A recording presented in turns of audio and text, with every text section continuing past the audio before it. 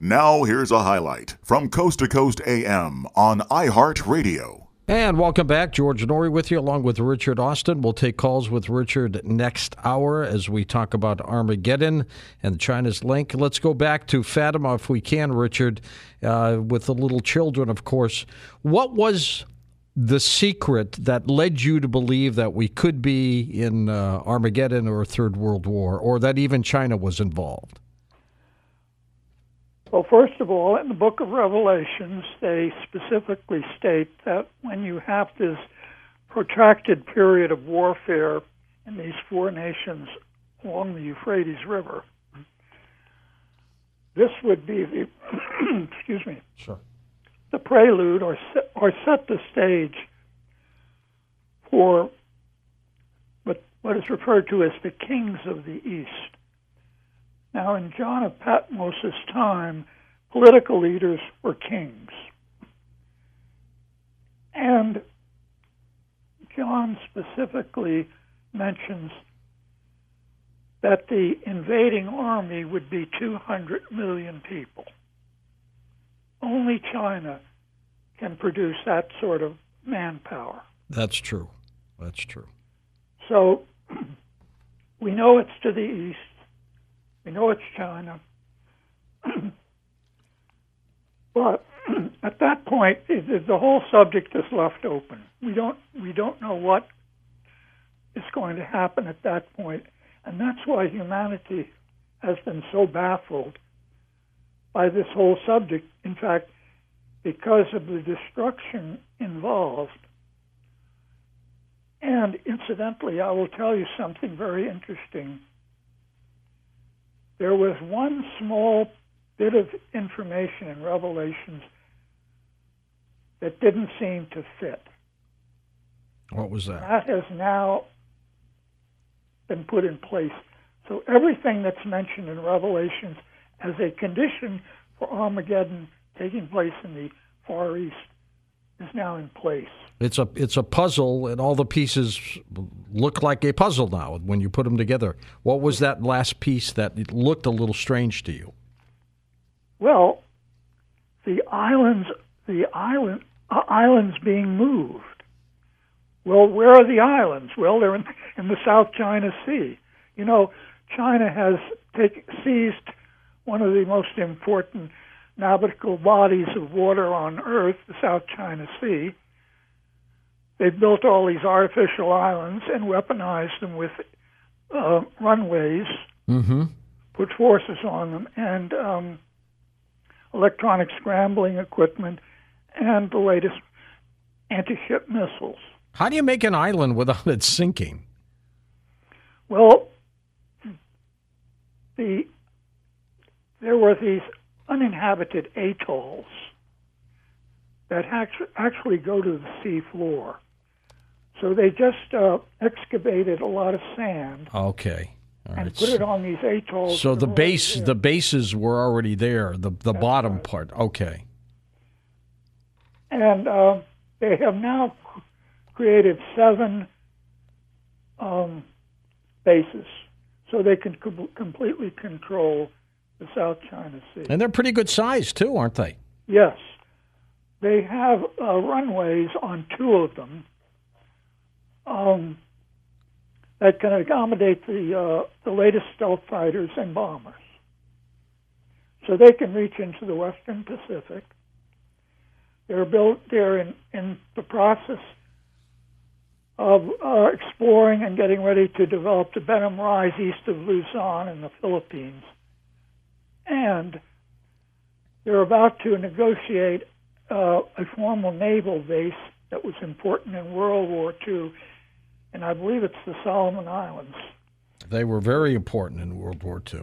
So, and it actually was a naval base, so they don't have much work to do. Now, this has so alarmed Australia that they have appropriated $10 billion to create a naval base on their northern shore.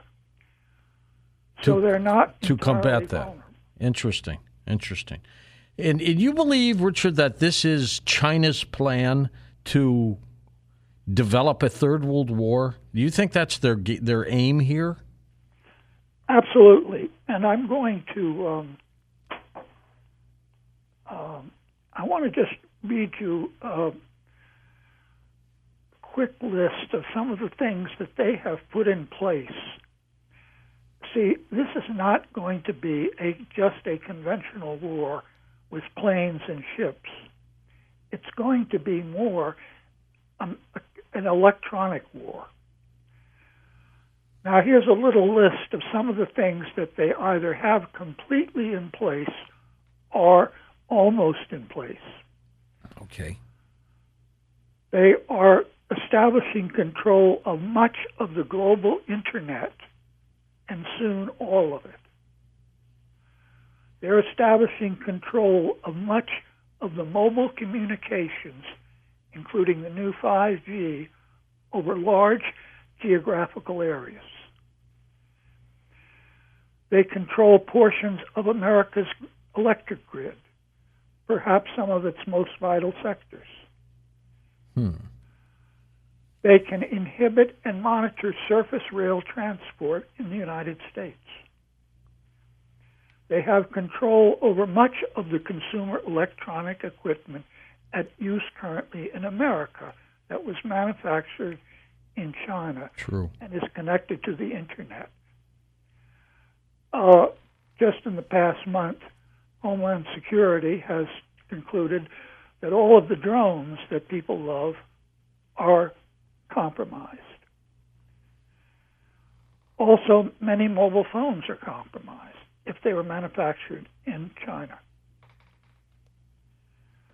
Now, in the past 6 or 8 months, they discovered that some of the most sensitive computer installations in the U.S. government, Defense Department, and the CIA, their computers are compromised.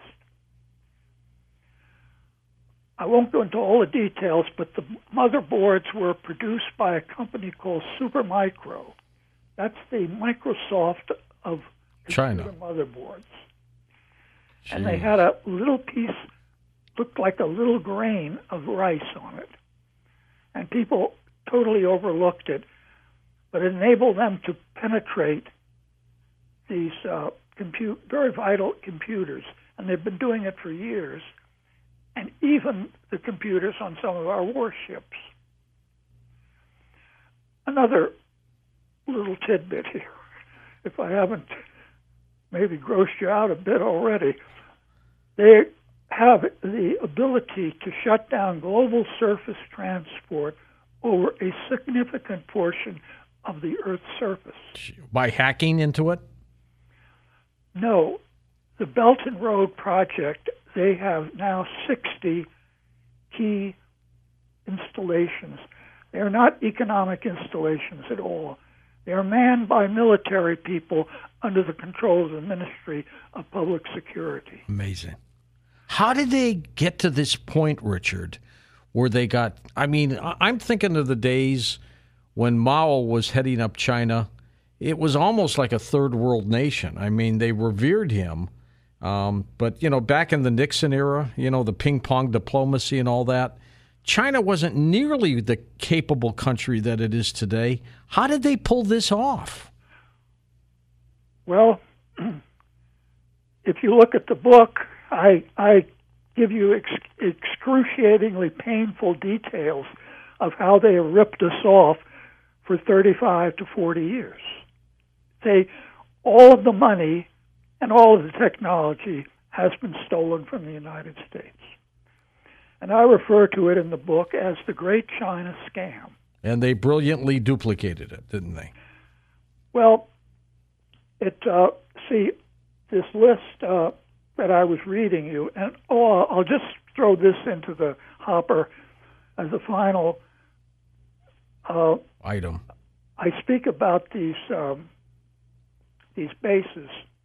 They can now control the Strait of Hormuz, the Suez Canal, the Strait of Malacca, and even the Panama Canal. That's right. We gave away the Panama Canal, and they took it over. Well, no, we gave it to Panama. We gave it back to Panama, but they cut a deal with China.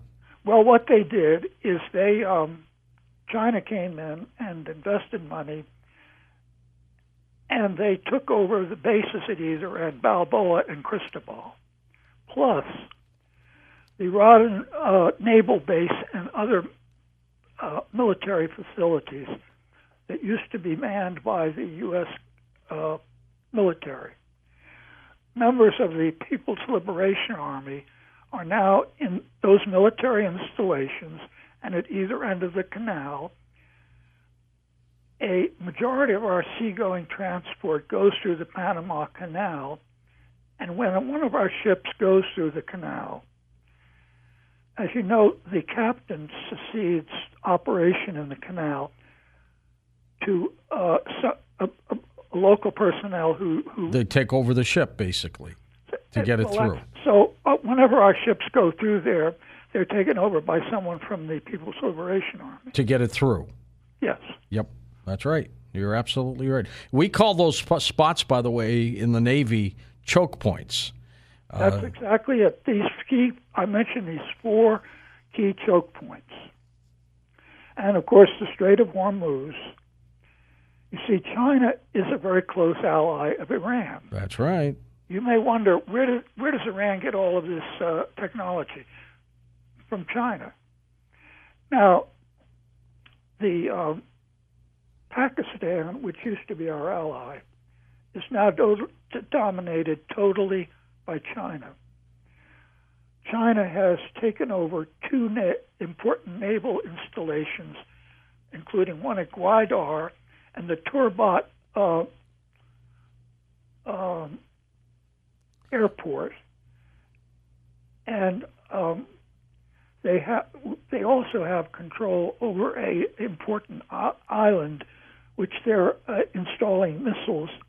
So, in conjunction with Iran, they can now block any oil from leaving the Strait of Hormuz at any time.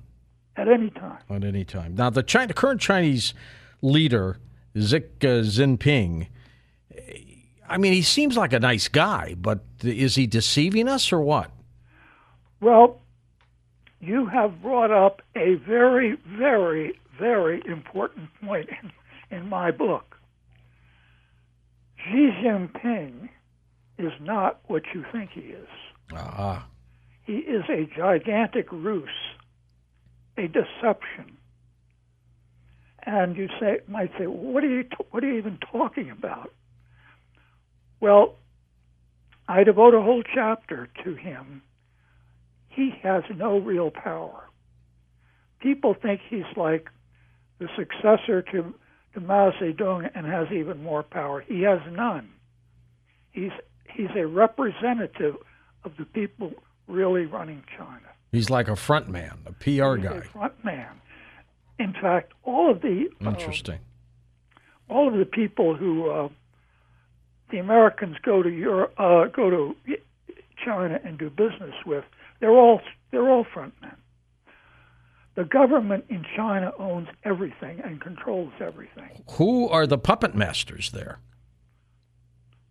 Well, you're going to have to read that chapter because it's so complicated. How the historical way that this situation with Xi Jinping came about. I have referred to them various times on my website as the elders. Richard, I'm amazed with this book that someone there has not tried to shut you down, if you know what I mean. Well, I hate to tell you, they have. Really? Yes. Have you been threatened? No, but I've had a lot of trouble with my computers and things. And I had to work with my website provider because I had to go and find out the code. They were getting into their whole system, and my website provider didn't even know they were there. So I got them the code, and they were very grateful. Now let's go back to Revelation, because that's important. How that ties into China and how you were able to pinpoint China as that country. Well, So we've said about all we can say about the Book of Revelation.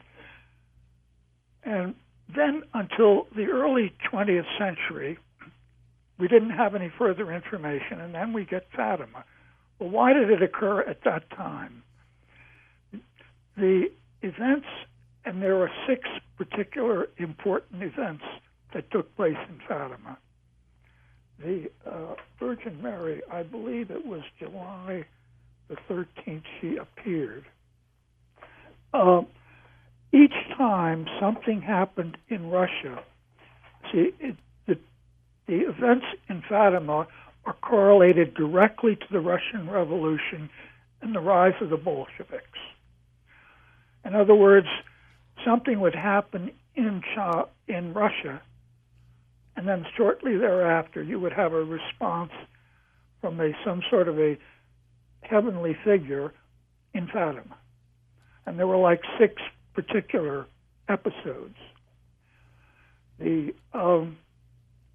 So there's a direct correlation, but see, Mary, in the second secret, she specifically speaks about the pernicious ideology of the Bolsheviks, Marxist-Leninism, that it was going to cause enormous suffering, it was going to cause persecutions. And in our last discussion 3 years ago, I mentioned how the Bolsheviks went on a killing rampage and murdered 100,000 priests and bishops. Jesus.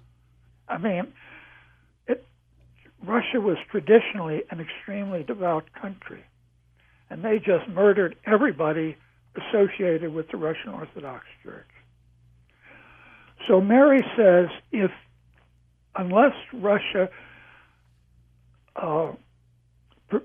stops doing this and returns to its spiritual roots, there's going to be persecutions and wars, plural. That would mean, she said this at the time after World War I. So we got World War II and then World War III. Listen to more Coast to Coast AM every weeknight at 1 a.m. Eastern, and go to coasttocoastam.com for more.